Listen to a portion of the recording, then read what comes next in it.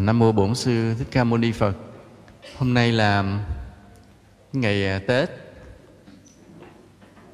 Hỏi nói ai cũng biết, này giới thiệu hơi vô duyên. Mà nói Tết làm chi ạ? Để nói lên cái lời chúc mừng. Chúc mừng là trong những ngày Tết thiêng liêng như thế này, quý Phật tử đã cất công về thăm chùa xa xôi như vậy. Có những nơi, có những người ở rất là xa, như quý Phật tử ở Bạc Liêu đi cả đêm rồi mới về tới đây. Cũng có quý Phật tử ở Tuốt ngoài Quảng Ninh, ở Hải Phòng xa xôi vậy, cũng vượt bao nhiêu chặng đường dài cũng về để thăm chùa trong cái ngày Tết. Thật là cảm động. Và quý Phật tử ở thành phố Hồ Chí Minh, cũng như hôm nay có hội từ thiện của chùa Phật Quang, cũng sau khi ăn Tết Sài Gòn rất là vui trong 2 ngày rồi, cũng để dành ngày mùng 3 lên đây thăm chùa, cũng rất là cảm động. Trước hết thì thầy thay mặt cho đại chúng chùa Phật Quang cầu trên Tam Bảo gia hộ cho tất cả quý Phật tử được nhiều phước lành trong năm mới. Cái phước lành này có nghĩa là thứ nhất là chúng ta được sức khỏe, thứ hai là những việc mà ta định làm được suôn sẻ, thuận lợi, thành công, thứ ba là ta không ghét ai và ai cũng thương ta, thứ tư là ta có nhiều cơ hội để làm những việc phúc. Vì có việc phúc thì năm sau chúng ta mới ngon nữa. Nên năm nay sẽ được làm phúc nhiều để cho sang năm ngon hơn. Rồi ta sẽ đi chùa được nhiều hơn, việc tu tập được nhiều tiến bộ hơn, và nhất là lâu lâu lên thăm thầy ốm yếu này chút. Hôm nay thì cái ngày mùng 3 vì có hội từ thiện lên nên thầy nói cái đề tài là giúp nhau sinh kế. Cái đề tài này là một trong những cái tiêu chuẩn mà thầy đặt ra cho cái hội từ thiện phải làm trong những năm tháng tới.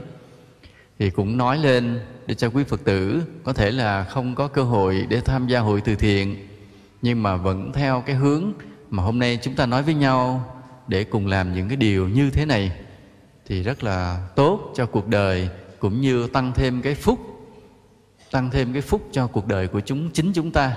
Thì chúng ta làm cái hành trang để đi qua nhiều kiếp luân hồi cho đến cái ngày chúng ta được giải thoát. Có một lần trong cái kinh Bổn Sinh cũng vậy, là Đức Phật lúc đó còn là một vị Bồ Tát. Ngài sinh trong một cái quốc độ cũng trù phú, và Ngài thì hiện là một vị giáo sư để dạy nghề cho nhiều người. Chúng ta thấy rất là lạ nha, cái khái niệm mà mở một cái trường để dạy nghề cho thanh niên, rồi để thanh niên đó có công ăn việc làm. Cái khái niệm đó nó nằm trong đạo Phật từ xưa, mà không phải là trong đạo Phật mình, mà từ nhiều kiếp xưa nữa, vô lượng kiếp của Đức Phật. Đức Phật đã từng làm cái này, tức là để giúp cho mọi người có cái cơ hội, có công ăn việc làm, có nghề nghiệp. Nên cái ý niệm về việc mà giúp cho nhau có cái nghề làm ăn, giúp cho nhau có cơ hội, có công ăn việc làm, đó là một cái ý niệm từ thiện rất là tốt. Hơn hẳn cái việc mà chúng ta chỉ tặng nhau một số tiền, một cái bao gạo gì đó. Tại vì số tiền xài cũng hết, bao gạo ăn rồi hết. Nhưng mà nếu có công ăn việc làm thì người ta sẽ sống được rất là lâu. Trước khi mà chúng ta nói sâu về vấn đề giúp nhau sinh kế thì chúng ta nói về khái niệm giàu nghèo một chút. Với cái ý niệm về giúp nhau sinh kế cũng nằm trong cái bài cầu nguyện cho quê hương mà có lần thì viết, không biết mọi người có nhớ không? Tặng nhau sự sống hiền lành, giúp nhau sinh kế để thành công chung. Đó, nghĩa là chúng ta thương nhau thì chúng ta tặng nhau cái sự sống hiền lành, là đối xử với nhau thương yêu hòa ái đã đành rồi, nhưng phải biết giúp nhau sinh kế để thành công chung. Đến chi vậy? Để mai này nước Việt hưng long, góp vào thế giới đại đồng bao la, rạng ngời chân lý Phật Đà, từ bi rực sáng như là ánh dương. Lòng người chỉ có tình thương, hành tinh chỉ có thiên đường mà thôi. Có ai nhớ cái này đâu không? Không nhớ là buồn lắm à. Không nhớ là buồn lắm. Cái này trong một bài hát gọi là Quê hương yêu dấu. Còn nếu trong bài tụng gọi là lời cầu nguyện cho quê hương. Đây là cái đoạn cuối của cái bài tụng, bài hát đó. Nên nếu mà chưa có thì một lát đã mời xuống chỗ phát hành đó, chúng ta thỉnh, chùa sẽ tặng cho mỗi người một đĩa, và mọi người thỉnh xong tặng lại cho cái quầy đó nhiêu đó là tùy. Nên cái ý niệm mà giúp nhau sinh kế là một cái ý niệm từ thiện rất là khó và nó bền lâu. Nhưng mà trước khi như vậy thì ta phân biệt có khái niệm giàu nghèo một chút. Là trên cuộc đời làm từ thiện nghĩa là cái người giàu hơn giúp cho người nghèo hơn. Vậy nhưng thế nào là giàu, thế nào là nghèo? Thì hôm nay ta tạm phân ra 10 cấp độ từ nghèo cho tới giàu. Từ nghèo nhất cho tới tương đối là giàu nhất. Người nghèo nhất là người như thế nào? Ta định nghĩa người nghèo nhất, tức là người ở cấp độ số 1 là thế nào? Ai nói vậy? Định nghĩa là người nghèo nhất là người sao? Đây là định nghĩa thứ nhất nè. Người nghèo nhất là người không có cơm ăn, sắp chết đói. Đúng không? Người nghèo nhất. Hãy chết rồi thì hết. Chết rồi thì không nói giàu nó nghèo nữa. Ngủm cù đèo rồi thôi nghỉ chơi, không có phân biệt nữa. Nhưng mà sắp chết thì mới được xếp lại. Chưa chết mới được xếp lại là nghèo nhất, không cơm ăn, sắp chết đói. Mà ngày hôm nay trái đất của ta văn minh tiến bộ bội lần so với cả trăm năm trước, cả mấy trăm năm trước. Nhưng chúng ta đừng tưởng là không có người chết đói nha. Đừng tưởng không người chết đói. Giữa một xã hội phồn vinh vậy đó, mà nhiều khi có một cái xó đó, có người không có miếng gì ăn vẫn chết đói, ta không biết được. Nhưng ta tưởng là xã hội văn minh rồi, nhà chọc trời mọc lên ào ào, ta tưởng là ai cũng có nhà ở. Không có. Có những người phải ra vỉa hè nằm trong đêm đông giá lạnh, mà ai từ bi cho cái mền quấn. Chứ không phải là ta cứ tưởng là thế giới văn minh rồi không có người nghèo nhất nha. Vẫn có người nghèo nhất, vẫn có người ngáp ngáp sắp chết đói, không phải không đâu. Còn ở trong những cái vùng đất mà chiến tranh đánh phá nhau thì cái cảnh mà không ai bắn mình mà vẫn chết vì đói là chuyện thường. Như ở các quốc gia Phi Châu, hoặc là ở nước Việt Nam ta năm 45. Rồi những cái thảm cảnh nó thê thảm đó, là cái người ta đến tận cùng của cái cuộc sống của kiếp người, không còn gì để ăn, không còn gì để bỏ vào trong bụng nữa. Và có những nơi người ta phải ăn thịt lẫn nhau để sống. Ăn thịt lẫn nhau để sống. Đó là cái người nghèo nhất. Vì người cái cấp độ thứ hai, người mà khá hơn chút xíu, cái người mà sắp chết đói, người nghèo cấp độ thứ hai là làm sao? Là người cơm bữa đói bữa no, quần áo thì rách rưới và phải đi xin. Đúng không? Đó, cái người như vậy bây ta định nghĩa rõ nè. Cơm bữa đói bữa no là có không đến nỗi chết đói, nhưng mà khi thì phải đói, khi thì có ăn. Còn cái người sắp chết đói là không có gì ăn rồi, từ từ chết luôn. Còn cái người này có khi có miếng bỏ bụng, nên có khi đói nên không chết. Không chết nhưng mà cứ đói hoài. Quần áo thì rách rưới, thì không có tiền mua quần áo, cơm không có tiền ăn, lấy gì mua quần áo, và phải đi xin. Không có cơ hội để làm gì hết. Hoặc là có thể họ bị tàn tật, họ tật nguyền, họ không còn khả năng lao động, không ai tuyển dụng, không ai thuê. Nhất là mấy người mà ho thúng thắng hoài đó, mấy người đó không thấy kẹt lắm mà. Thấy không? Tuy nhiên nói xuôi chứ không có ngược. Chúng ta thấy cái người đi xin đừng xếp họ lại và lại hai. Nhiều khi họ rất giàu nha. Thấy cái người đi xin nhiều khi họ giàu hơn mình đó. Là sao vậy? Tại có những người họ làm cái nghề đó. Cái người đi xin á, có những cái làng họ chuyên nghề đi xin, thì thấy cái ông bên cạnh mình ông đi xin, ông từ từ ông cất nhà lên. Cái bắt đầu cái hỏi ông nghề làm sao? Ông nói bị anh băng cái tay lọi lại như vậy, anh sức thuốc đỏ vô, anh đi cà nhắc á, thì anh sẽ ngày anh kiếm được 100.000, còn đi lao động ngày 50. Anh đi xe ôm lại chỗ đó không ai biết anh băng cái chân vô khéo gì đó. Nếu cần thì anh kiếm ruột heo anh để anh thòng ra ngoài nữa thì rất là hay. Ví dụ vậy. Nên thấy người vậy chưa chắc. Nhưng mà nếu mà theo sự thật á, thì cái người nghèo đến mức độ phải đi xin là người cấp độ thứ hai. Còn người đi xin chưa chắc là người nghèo. Tức là ta có định lý thuận nhưng không định lý đảo như vậy. Vì cấp độ thứ ba khá hơn chút nữa là làm sao? Cấp độ thứ ba khá hơn chút nữa là cái người có cơm ăn nhưng mà không đủ chất dinh dưỡng, thường phải ăn chay. Giống như thầy ăn chay trường vậy đó, không có gì hết trơn. là có cơm ăn thiệt á, nhưng mà không đủ chất dinh dưỡng. Quần áo thì sao? Quần áo thường là đồ second hand, không có mặc thời trang hàng hiệu được, đành phải vậy. Và nhà ở thì không có nhà. Tại vì nếu có nhà đã bán mất rồi, nên có khi ở tạm hay ở thuê, ở trọ. Và việc làm thì thất thường. Cái người thứ hai đó là người bữa ăn bữa đói nó có ăn. Nhưng mà cái người mà nghèo thứ ba là người có khi có việc làm và có khi không có việc làm. Cho nên lúc có việc làm thì mình có để dành được ít tiền, tới lúc không có việc làm thì chi tiêu hết cái số tiền đó luôn. Cho nên không bao giờ tích lũy được để có thể mà mua được cái bộ quần áo đẹp hoặc là mua được căn nhà. Cho nên đây là người mà nghèo ở cấp độ thứ 3. Mấy cái tiêu chuẩn mà thầy đưa ra là theo thầy nha, chứ không phải theo kinh tế học nào hết. Nhưng mà nó lại có lý đó nha.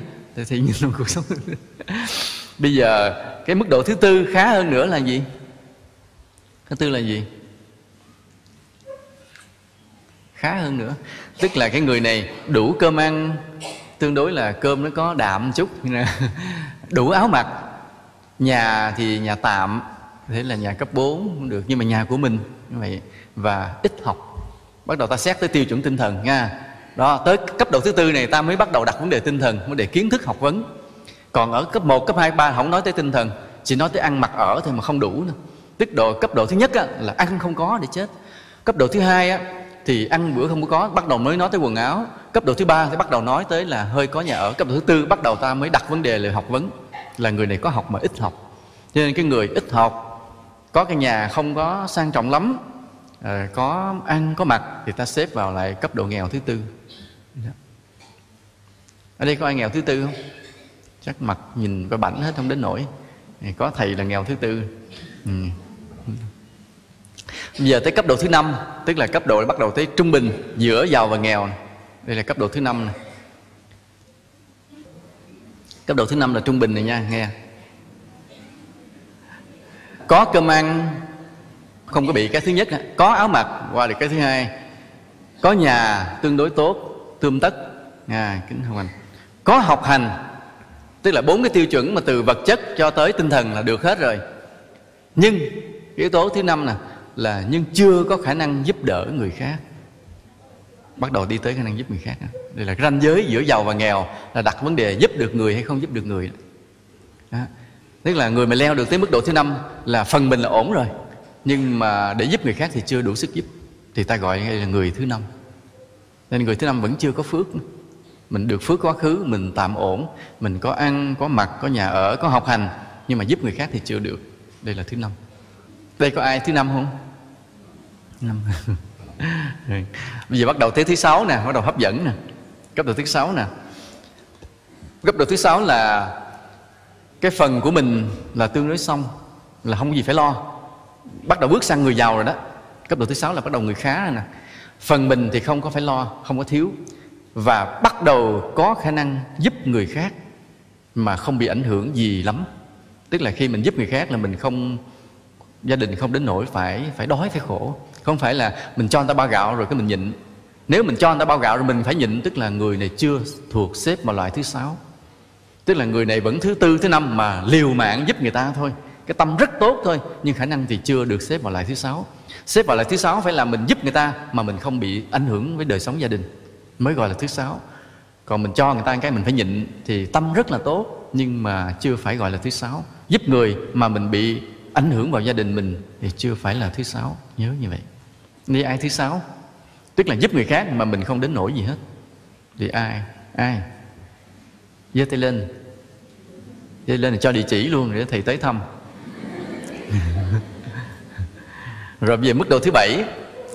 Mức độ thứ 7 là khá hơn chút nữa, là có thể, thầy nói có thể thôi chứ chịu giúp hay không là không biết nha. Bắt đầu nói tới cái có thể cưu mang giúp đỡ người khác lâu dài, là dĩ nhiên là mình không ảnh hưởng rồi. Cái mức độ, cái khả năng mình nó cao hơn cái người thứ 6. Người thứ 6 giúp một cái thôi rồi thôi không giúp nữa, mà mình không ảnh hưởng tới gia đình mình thôi. Còn người thứ 7 giúp người ta mà có thể cưu mang người ta được lâu dài, mà kinh tế mình thì vẫn ổn định, vẫn vững vàng. Đó là người mức độ thứ 7. Ở đây ai là người thứ 7? Giơ tay lên cho địa chỉ. Nãy giờ từ thứ 1 tới thứ 7 là không có ai hết, giơ tay hết. Thì như vậy chúng ta còn lại là mức độ thứ mấy? 8, 9 tới 10 nha. 8, 9, 10 đó. Hỏi không ai giơ tay hết. Hỏi số 1 là có ai đói gần chết chưa? Không ai giơ tay.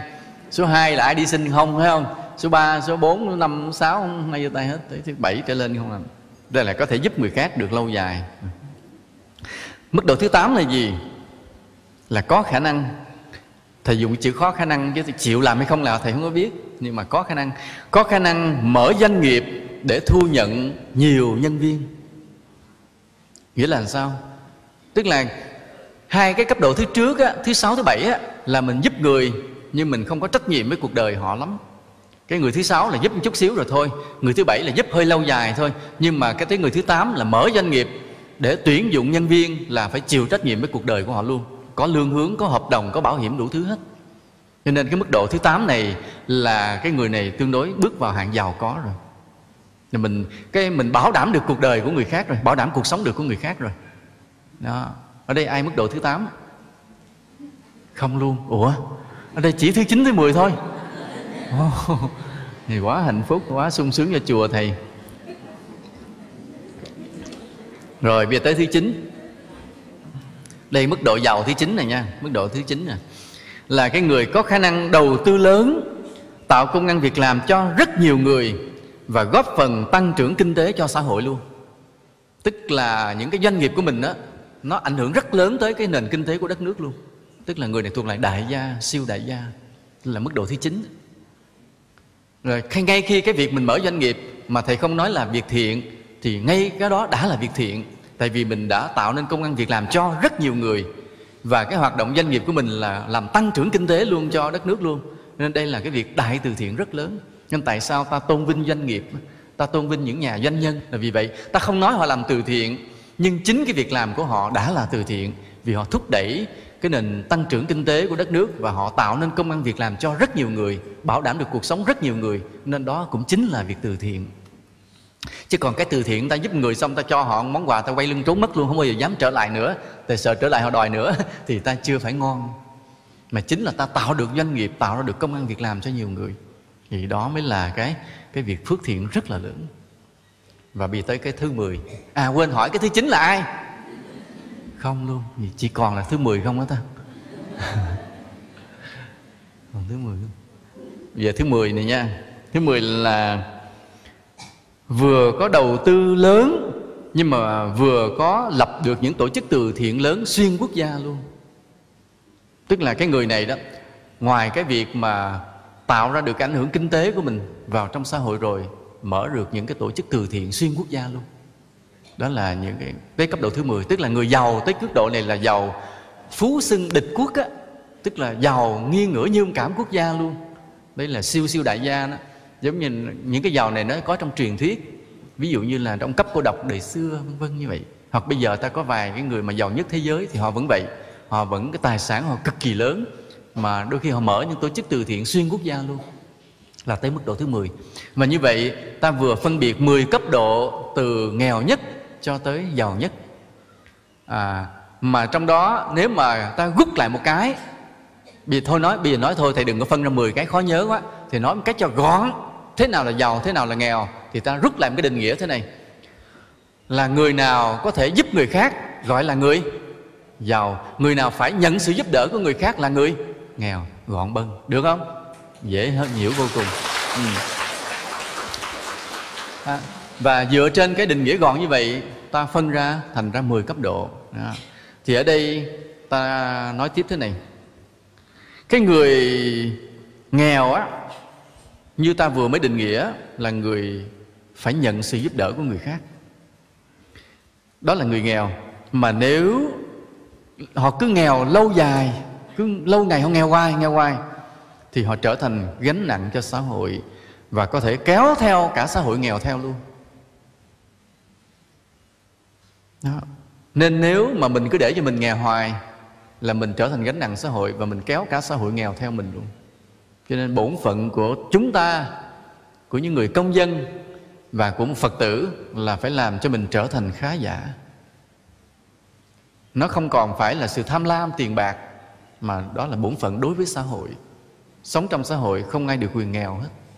Nhưng mà ví dụ như ta chưa có cơ hội, hoặc là ta chưa đủ phước, mà ta không thể giàu, là vì ta thiếu điều kiện, thiếu cơ hội thôi. Nhưng ta phải trở thành người khá giả để ta giúp người khác. Chứ đừng cứ để người khác giúp mình sẽ kéo luôn cả xã hội nghèo theo mình. Đó là cái người nghèo. Bây giờ cái người giàu cũng vậy. Người giàu như ta vừa mới định nghĩa, là người có khả năng giúp người khác, và phải tìm cách giúp người nghèo vượt lên, để nâng cái mức sống của toàn xã hội lên, và tránh cái sự sụp đổ cho xã hội. Xã hội tại sao có những lúc khủng hoảng và sụp đổ? Lâu lâu ta nghe có một cuộc khủng hoảng kinh tế xảy ra. Lý do tại sao? Nếu mà phân tích thì lý do nhiều lắm, nhưng mà thầy rút lại một cái này thôi, điểm đúng cái yếu huyệt thôi. Lý do xã hội khủng hoảng chỉ bởi vì người giàu không thật lòng giúp người nghèo. Mình giàu rồi mình cứ tiếp tục đầu tư để kiếm lợi nhuận, mà không tìm cách, không trong lòng mình không có cái ý, không có cái thiện ý là giúp cho người nghèo để nâng cái mức sống của toàn xã hội lên. Và sẽ có một cái lúc cái người nghèo họ nghèo hoài, họ kéo cả xã hội sụp đổ luôn, gây ra những cuộc khủng hoảng kinh tế dây chuyền rất là bi đát. Nên vì vậy là người nghèo là người phải nhận sự giúp đỡ của người khác, nhưng mà đừng nghĩ mình phải nghèo hoài, phải nghĩ lúc nào đó mình phải giàu.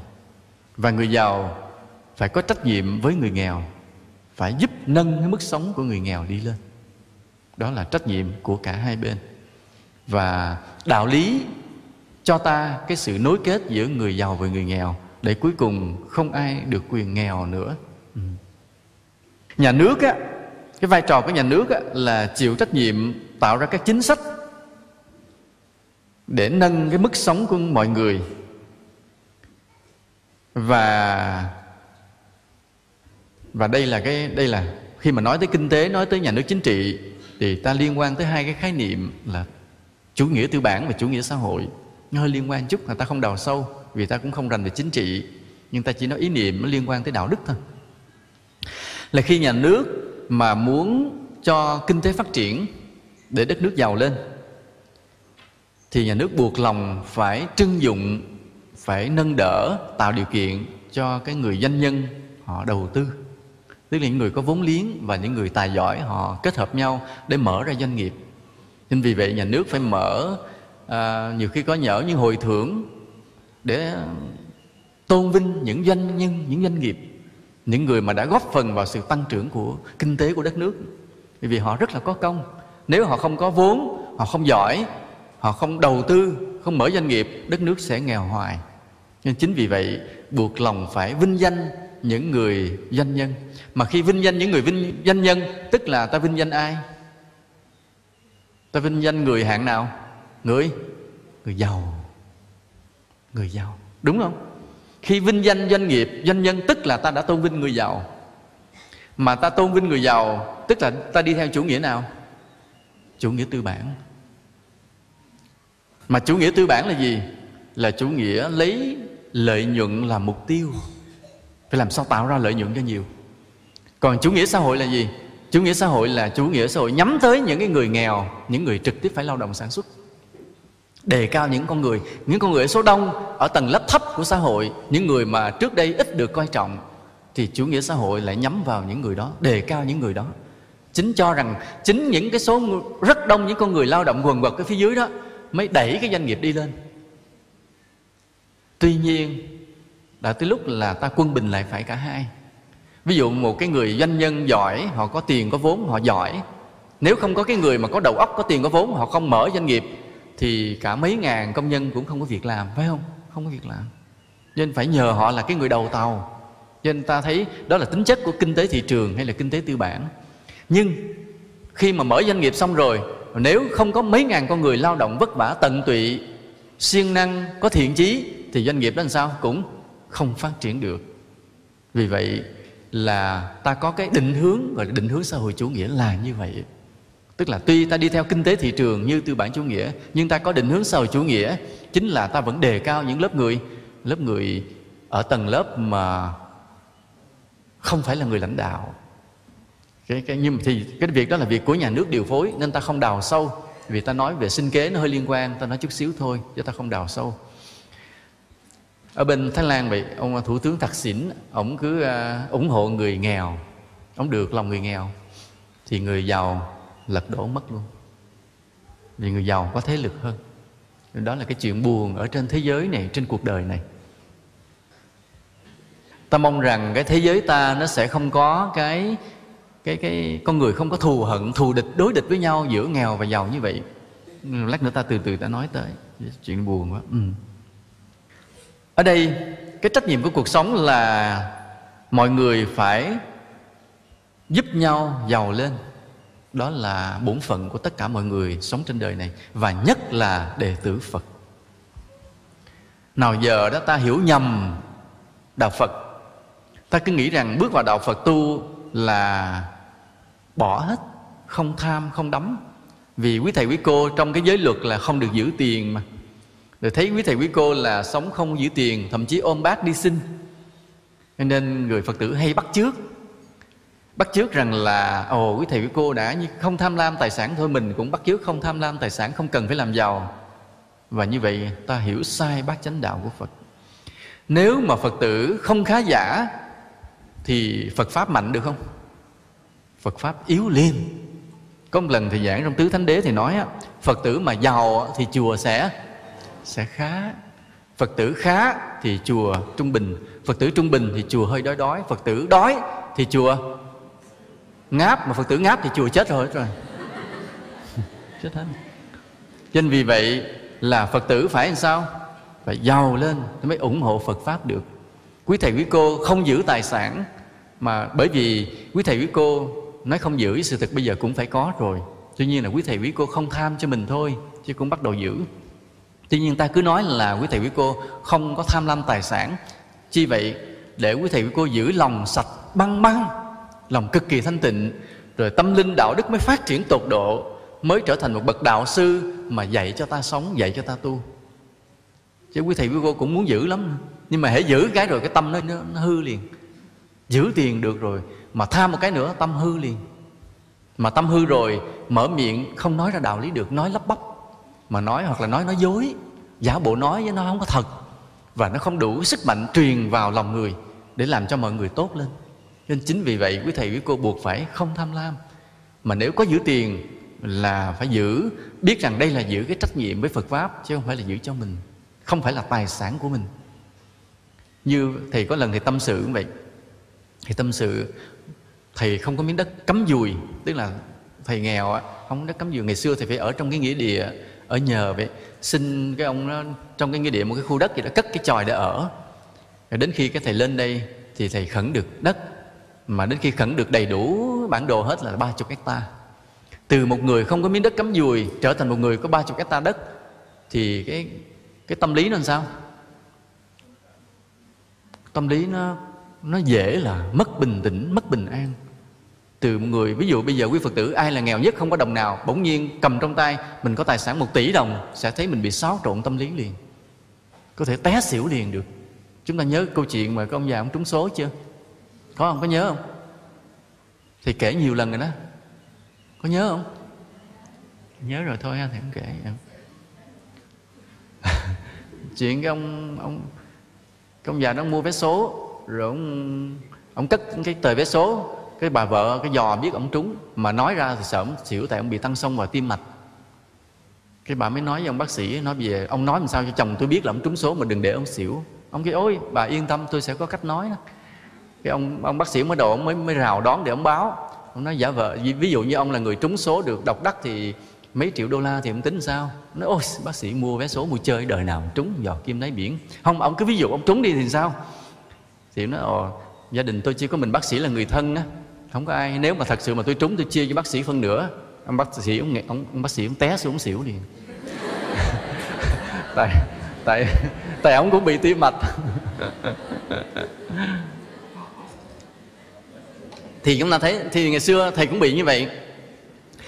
Lúc đó từ một người không có miếng đất cắm dùi, cái bỗng nhiên mình đứng ở giữa một khu đất 30 hectare. Thầy thấy tự nhiên tâm mình động lên một cái liền. Thầy hiểu mình vừa bị sai. Lập tức thầy đứng giữa trời. Thầy nguyện lúc đó chưa chánh điện, thầy đang đứng giữa đồi đất, thầy đứng ngay cái thung lũng này. Thầy đứng nói con nguyện biết rằng đất này là của Phật, không phải của con. Nguyện mấy lần cái rồi tâm mình xuống lại liền, bình yên lại liền. Nên từ đó về sau thì khỏe lắm. Ví dụ như có cái công ty ở Sài Gòn á, cũng là cái nhà lớn đó nha, thì không phải nhà thầy của Phật. Xe có xe hơi đi, không phải của thầy, của Phật cho đi đỡ.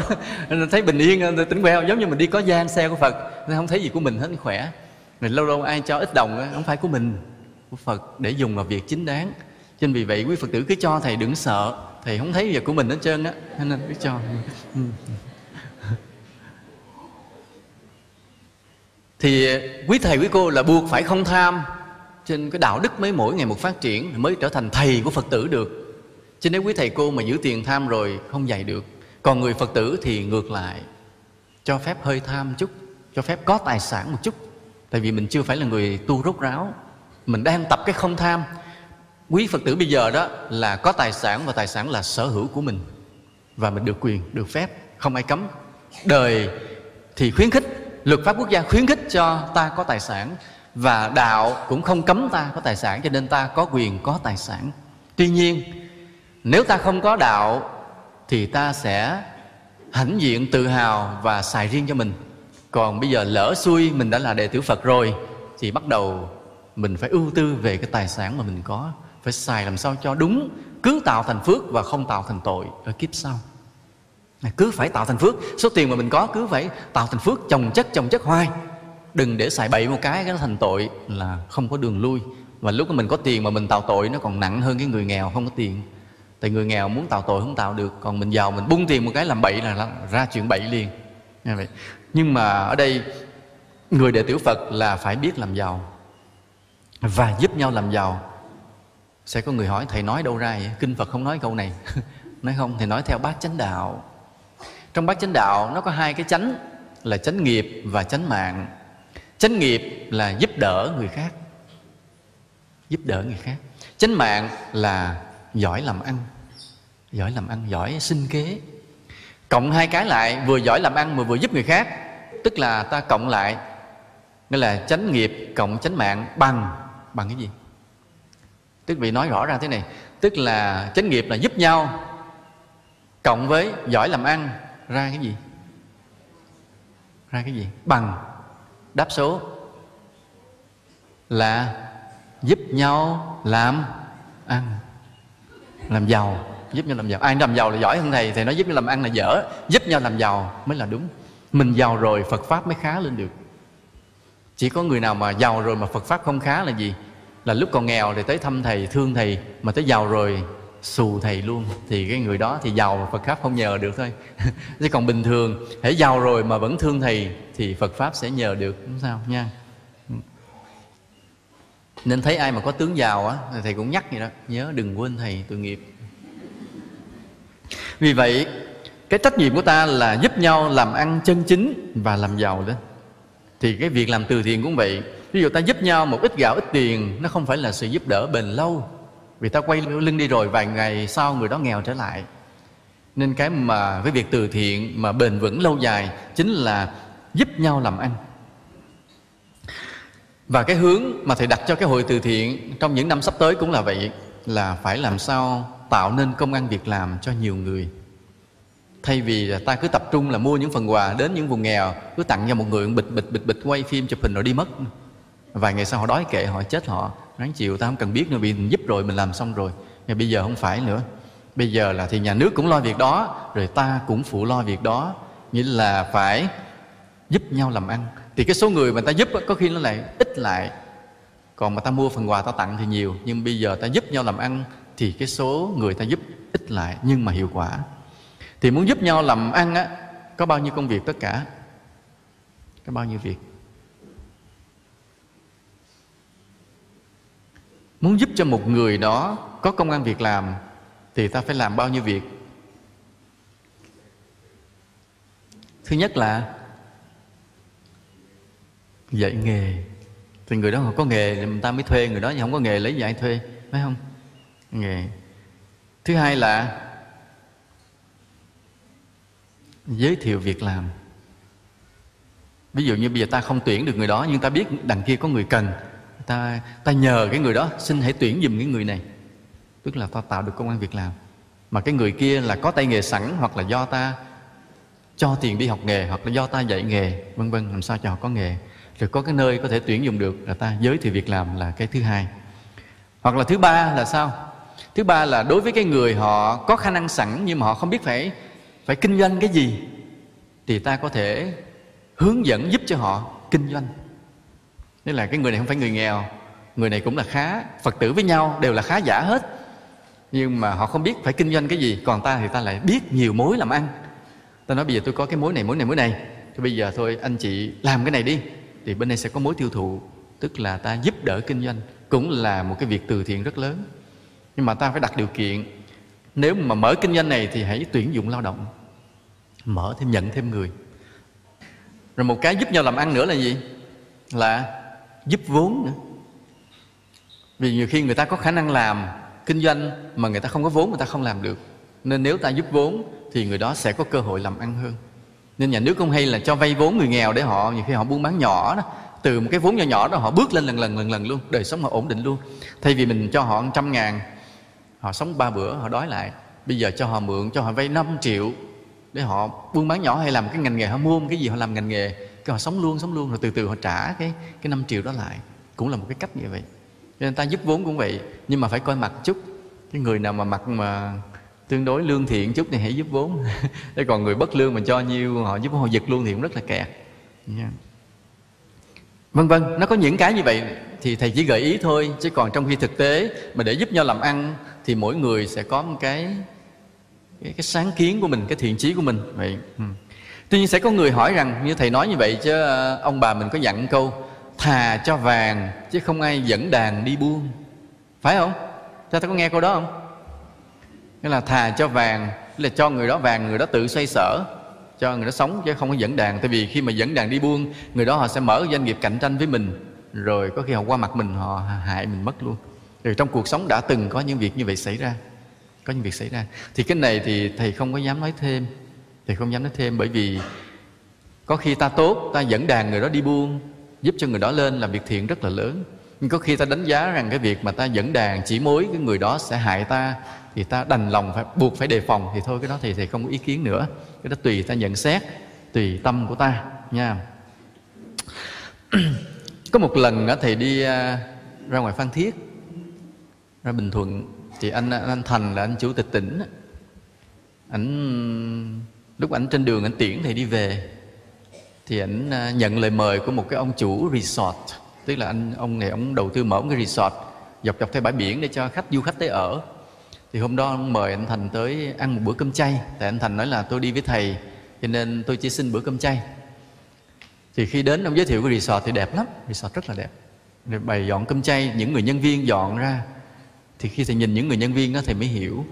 Thầy hiểu rằng cái anh này khi anh mở resort như vậy, ảnh đã tuyển dụng những cái nhân viên là những người ở miền quê của ảnh, đâu miền Bắc á, vào làm, tạo công ăn việc làm cho người ta. Tức là cái thiện chí ảnh tốt, ảnh muốn tạo công ăn việc làm cho cái đồng bào của mình ở ngoài quê.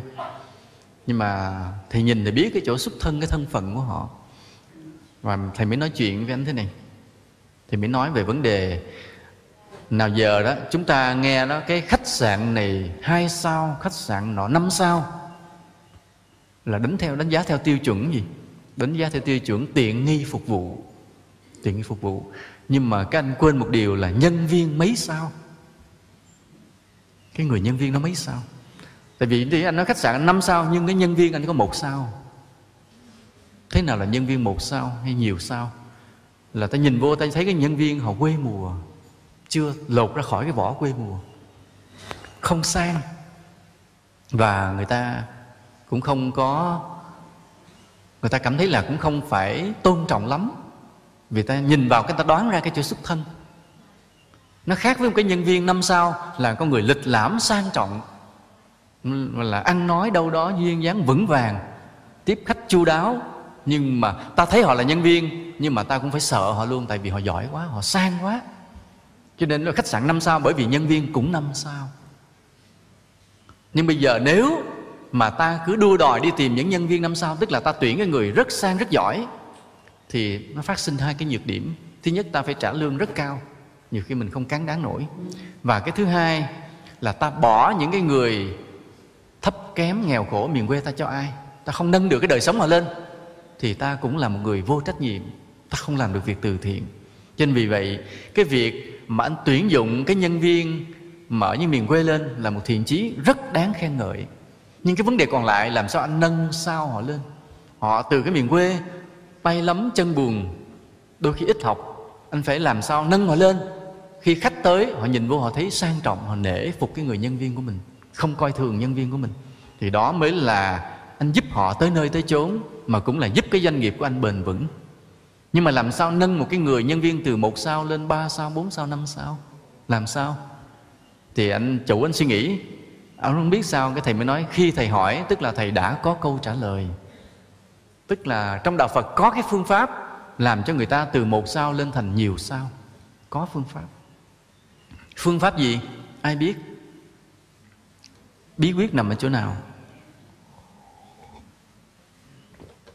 Tưởng thầy có bí quyết gì hay lắm. Mà xin thưa, cũng có nhiêu đó chuyện à. Cũng là phải tôn kính Phật, phải từ bi, phải khiêm hạ, nhiêu đó chuyện, không có gì khác hết trơn. Thầy có nhiêu đó nghề, hết nghề. Ai hỏi gì có nhiêu, hết nghề. Nhiêu đó. Hôm qua có quý thầy, quý cô trẻ ở học viện ở thành phố lên thăm thầy. Mà quý thầy, quý cô trẻ này cũng hay lắm, là người rất năng nổ, dấn thân hoạt động. Cứ đi đến chùa này chùa kia ở những miền quê để mở những lớp dạy đạo đức cho thiếu nhi. Và cũng nghe cái tiếng trên chùa mình là đã từng mở những lớp học hè cho thiếu nhi dạy đạo đức như vậy.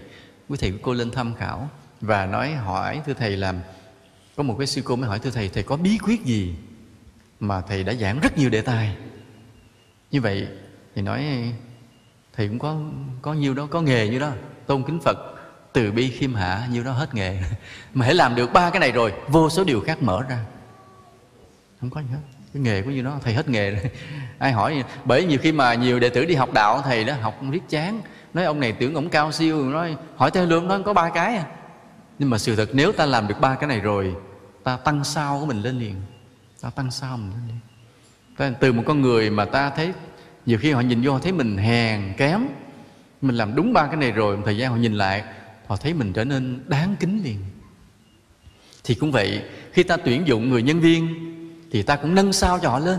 Ta cũng có buộc phải họ lễ Phật, họ tôn kính Phật, họ phải tu tập, họ phải trải lòng thương yêu chúng sinh, thương yêu lẫn nhau, họ phải giữ được tâm khiêm hạ, lễ độ với mọi người. Một thời gian sau, phước của nhân viên ta tăng lên hết. Mà toàn bộ phước nhân viên của ta tăng lên có nghĩa là cái doanh nghiệp của ta phát triển lên vượt bậc luôn. Cái phước chung mà. Nên vì vậy cái ta gọi là Phật hóa cái công ty của mình, Phật hóa cái doanh nghiệp của mình là một cái bí quyết rất quan trọng để cho công ty được thành đạt lâu dài. Đây là thầy không có nói trên yếu tố gọi là mình truyền đạo đâu, mà thầy nói vì lợi ích kinh tế. Trong cái vấn đề làm ăn, chúng ta có nghe cái câu là chí thú làm ăn, thấy không? Nói cái người này chí thú làm ăn, tức là người này lo làm ăn chứ không có lo mà la cà, bê tha, buông thả, chơi bời. Mà cái người chí thú làm ăn thì sao? Cái người đó dễ thành công và dễ được người khác tin tưởng, hợp tác, giúp đỡ, phải không? Ví dụ ta muốn giúp cho cái người đó người nghe nói nghèo, muốn giúp, nhưng mà hỏi ra kiếm 1 năm đâu rồi, giúp cho nó ít vốn làm ăn. Nó ông đang đi nhậu chưa về, kêu nó về, kêu về ông ngã qua ngã lại, mình dám giúp làm ăn không? Không. Còn nói đâu 1 năm đâu về tôi giúp làm ăn, nó đi đâu rồi? Nó đang đi bón ruộng, đi làm thuê cho người ta. Cái mình thấy thằng này chí thú làm ăn, cái mình dám giúp, phải không? Nên vì vậy cái người mà đi giúp người đó cũng phải lựa cái người chí thú làm ăn mình mới giúp. Mà cái người mà biết chí thú làm ăn á, thì mới dễ nhận được sự giúp đỡ. Là như vậy. Tuy nhiên chúng ta đừng ham công tiếc việc đến nỗi mà quên việc làm từ thiện. Dù chí thú làm ăn vẫn phải trích ra thời gian để làm những điều thiện nho nhỏ vừa vừa trong cuộc sống của mình. Thì vừa ta biết chí thú làm ăn, vừa ta có phước, thì lần lần cuộc đời ta sẽ thay đổi. Ta sẽ thay đổi. Nên ông bà ta có nói cái câu là đại phú do thiên, tiểu phú do cần. Đại phú do thiên nghĩa là sao? Cái người mà giàu to là do trời. Tiểu phú do cần, nghĩa là cái người giàu nhỏ là do siêng năng. Cần là siêng năng. Thế người mà ta thấy họ chí thú làm ăn á, ta biết họ sẽ giàu, mà giàu nhỏ nhỏ. Tại tiểu phú là do cần, mà đại phú do thiên, mà giàu to là do trời. Cái chữ trời là nghĩa là gì? Ám chỉ gì? Phước. Đúng như vậy. Cho nên ở đây ta vừa siêng năng để lấy cái tiểu phú chơi, mà ta vừa biết làm phước để ta lấy luôn cái đại phú luôn. Vì vậy đừng có mà quá siêng làm ăn đến nỗi mà không làm phước là thua. Nên báo vừa rồi có đăng cái ông già ở ngoài Quảng Nam, ông tên là Đinh Văn Thép thì phải, thì nhớ mang máng. Ông mở cái công ty cầu đường một người. Tức là một mình ổng tự động sửa hết cái đường này, sửa tới cái cầu kia, có mình ổng làm. Chắc mót những đồng tiền lương hưu mình có được, đi sửa hết đoạn đường này, đi sửa tới cái cầu kia. Là không làm ăn luôn, hoàn toàn làm việc thiện luôn. Đó là một cái gương từ thiện rất vĩ đại, rất đáng nể. Mặc dù tuổi đã cao, đồng lương hưu ít ỏi, vậy mà vẫn nỗ lực làm đường làm cầu. Mà xin báo cáo, cái người mà đắp đường làm cầu phước cực lớn, phước rất lớn. Có nhiều người ta thấy họ khá giả, mà ta thấy tâm họ không có tốt. Ta nói lạ nhỉ. Tại vì thường thường cái người khá là người phải có phước, mà người có phước là đời xưa phải biết làm phước, mà người biết làm phước là tâm phải tốt, thấy không? Ta suy luận thì như vậy đời này họ phải vừa khá mà vừa tâm tốt. Tại sao người này khá mà tâm không tốt? Xin thưa, chỉ vì cái người này đời trước làm công nhân trong cái đội cầu đường mà thôi. Họ chả cần phải tu, cứ chửi thề bum thiên nhậu nhẹt. Nhưng mà cái người thủ trưởng, người cai kêu làm cái gì là làm tận tụy, tạo nên những con đường tốt, những cung đường tốt, những nẻo đường tốt cho mọi người đi lại. Đời sau phước rất lớn, mà tâm vẫn cứ xấu như ngày xưa. Nên họ cứ giàu, cứ khá, mà tâm thì cứ cà chớn như xưa. Tại không biết tu dưỡng.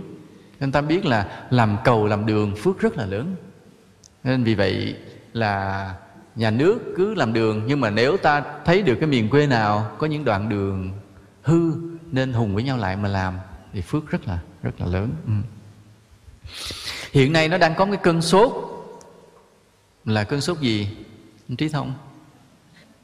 Cơn sốt gì trong kinh tế hiện nay? Hả? Đúng rồi, đầu tư chứng khoán cổ phiếu. Hiện nay là giá cổ phiếu nó tăng nhanh quá. Cái người mà họ bỏ 500 triệu họ mua cổ phiếu, vài tháng sau họ bán ra được 20 tỷ. Cái mức siêu lợi nhuận không ai kiếm được hết.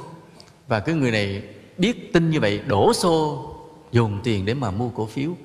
Và cứ càng nhiều người mua thì cổ phiếu làm sao? Nó lại càng tăng giá lên. Và người ta thấy có một cái loại làm ăn rất mau giàu, không cần phải thuê công nhân, không có tốn tiền bảo hiểm nhân, không mở doanh nghiệp.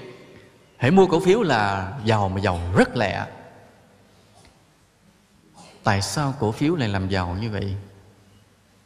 Mà cái hệ quả về sau là như thế nào? Thầy giải thích luôn chút xíu để mình nhìn lên con mắt của nhân quả. Cổ phiếu là gì? Cổ phiếu nghĩa là thế này. Tức là đầu tiên người ta định giá cái công ty đó, tài sản công ty đó là bao nhiêu tiền. Ví dụ 100 tỷ, thì người ta sẽ chia 100 tỷ đó ra thành từng phần nhỏ, gọi là mỗi phần là một cổ phiếu. Có thể mỗi cổ phiếu chỉ 1 triệu thôi, chia ra cho đủ hết 100 tỷ. Rồi người ta bán cái cổ phiếu lại cho những người, ưu tiên bán cho người công nhân, nhân viên làm việc trong đó. Như vậy khi mà cái tài sản đó được chia nhỏ bán lại, thì mỗi người mà giữ trong tay cổ phiếu tức là một người chủ thật sự nho nhỏ của cái công ty của mình, đúng không? Thì mình giữ trong tay một số cổ phiếu là giữ tài sản công ty mà. Thì mình là người làm trong đó, và mình giữ cổ phiếu, mình cũng là người chủ. Còn trước đây mình chỉ là người làm thuê hoàn toàn. Trước đây mình chỉ là người làm ăn lương, còn tài sản công ty là của ai mình không biết. Có thể là của nhà nước hay của ai không biết. Nhưng mà ngày nay khi mình nắm được một số cổ phiếu, thì mình vừa làm thuê mà công ty này là của mình. Cái ý nghĩa đó đẹp không? Đẹp không? Quá đẹp. Và như vậy mỗi năm khi mình nỗ lực, mình lao động, công ty mình có lãi, thì người ta sẽ chia theo cổ phiếu. Tức là người cổ phiếu nhiều sẽ được chia lãi nhiều, người cổ phiếu ít được chia ít. Ngoài cái số lương mình lãnh hàng tháng rồi, mình được chia lãi. Thì như vậy ý nghĩa cổ phiếu đẹp không? Đẹp không? Quá đẹp. Và đây là cái giá trị hay của cái nền kinh tế tư bản chủ nghĩa. Họ phát triển đến cái mức cổ phiếu, lý luận tới ngang mức đó. Cái nền kinh tế tư bản chủ nghĩa đẹp, làm cho nó bớt cái gọi là giữa chủ và thợ, bớt ngăn cách. Là do người thợ họ vẫn nắm được cổ phiếu, họ đã trở thành một phần của ông chủ. Nhưng bắt đầu khủng hoảng nó tới là chỗ này. Cái người thợ thì thường giàu hay nghèo? Nghèo. Và có những lúc thì vợ đẻ, con đau, nhà hết gạo. Mà trong tay dưỡng đóng cổ phiếu làm gì? Thì phải kêu mà bán. Thì có những người bên ngoài họ thấy công ty đó ăn nên làm ra, họ mua cổ phiếu đó. Tại họ biết là nó sẽ lãi và cổ phiếu sẽ tăng giá trị. Cho nên khi người công nhân bán cái số cổ phiếu mình rồi, thì họ mất quyền làm chủ. Từ đó họ chỉ tiếp tục làm cái người làm thuê, không còn quyền làm chủ nữa. Cái người mà nắm cái cổ phiếu bên ngoài mới bắt đầu trở thành chủ một phần. Nhưng mà ông chủ này có bỏ công sức vô để làm cho cái công ty phát triển không? Không, chỉ giữ cổ phiếu thôi. Cái người bên trong công ty đó, từ giám đốc cho tới nhân viên, làm rất vất vả để cho công ty phát triển có uy tín. Còn cái người giữ cổ phiếu bên ngoài đứng nhìn và canh cái uy tín công ty mà bán lấy lời thôi. Hễ công ty tăng uy tín lên, giá cổ phiếu tăng lên, bán lấy lời. Mà mình không đổ một chút mồ hôi nước mắt nào hết. Mình hưởng lời trên cái công lao người khác. Thì cái này là thiện hay ác?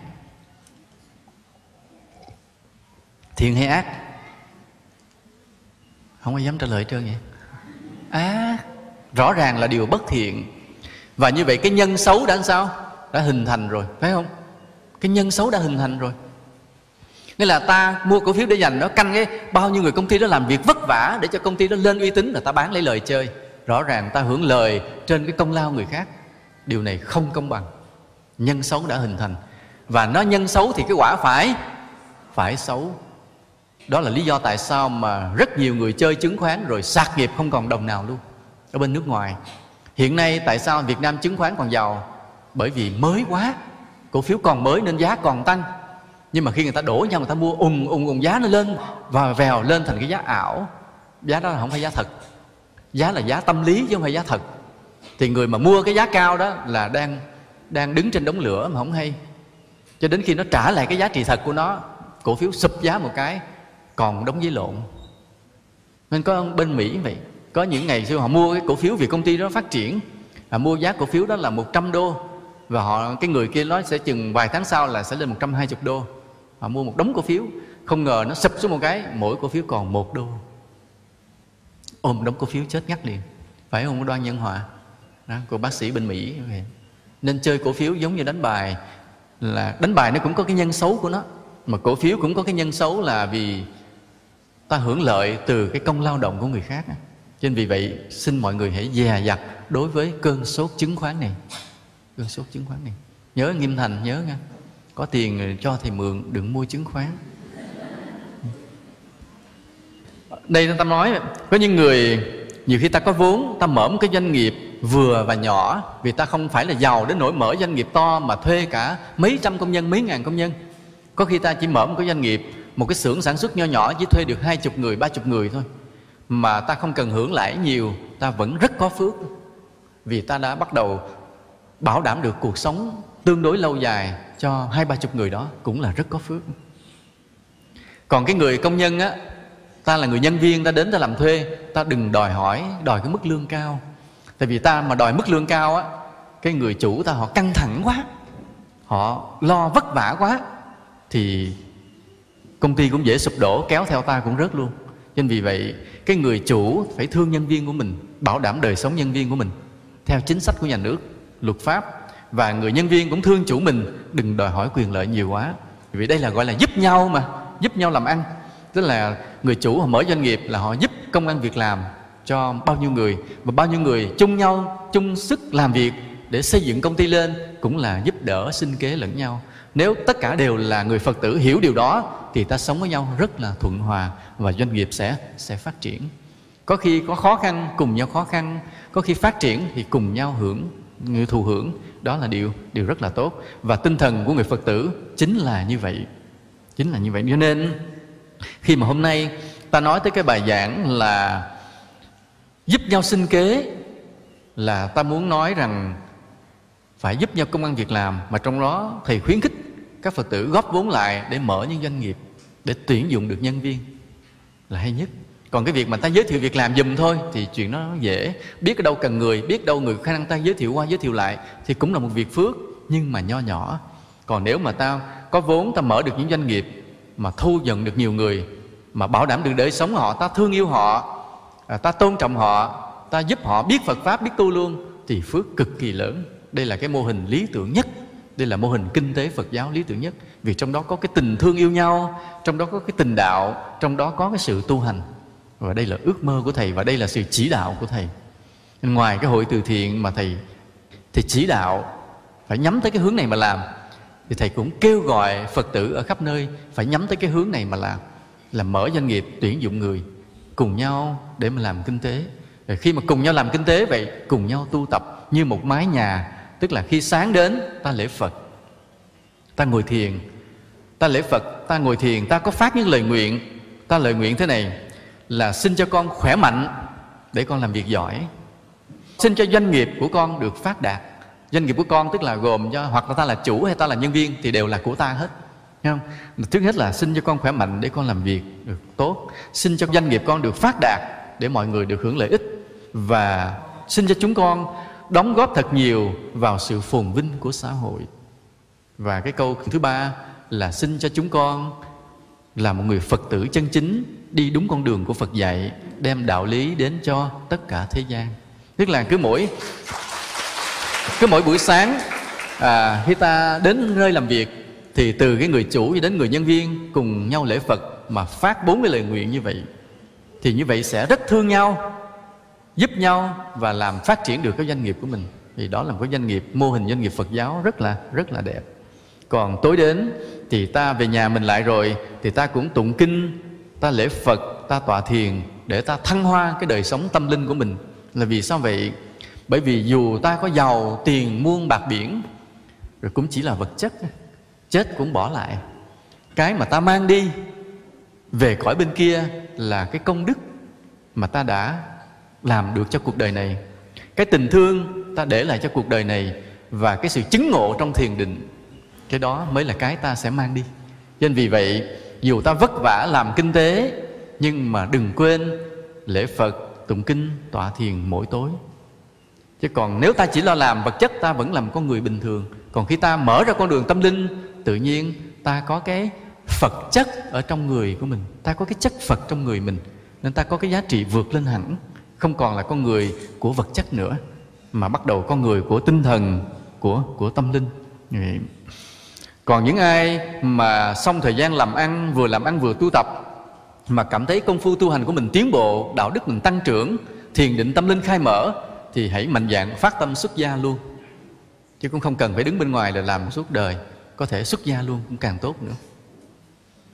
Bởi vì đạo Phật luôn luôn cần những người xuất gia tốt để mà nối tiếp được cái mạng mạch của Phật Pháp như vậy. Cho nên là trong cái luân hồi này nó mênh mông vô tận như vậy, thì ta phải vừa biết giúp nhau để sống, để làm ăn, đi qua khỏi cái khó khăn khốn cùng, mà cũng phải vừa giúp nhau cùng biết tu tập. Cho nên có bài thơ con cóc rằng: luân hồi vô tận mênh mông, đưa nhau ra khỏi khốn cùng khó khăn. Giúp nhau công việc làm ăn cũng là công đức bội phần đáng khen. Giúp nhau tăng trưởng thiện duyên, trên đường Phật đạo siêu nhiên an lành. Nam mô Bổn Sư Thích Ca Mâu Ni Phật.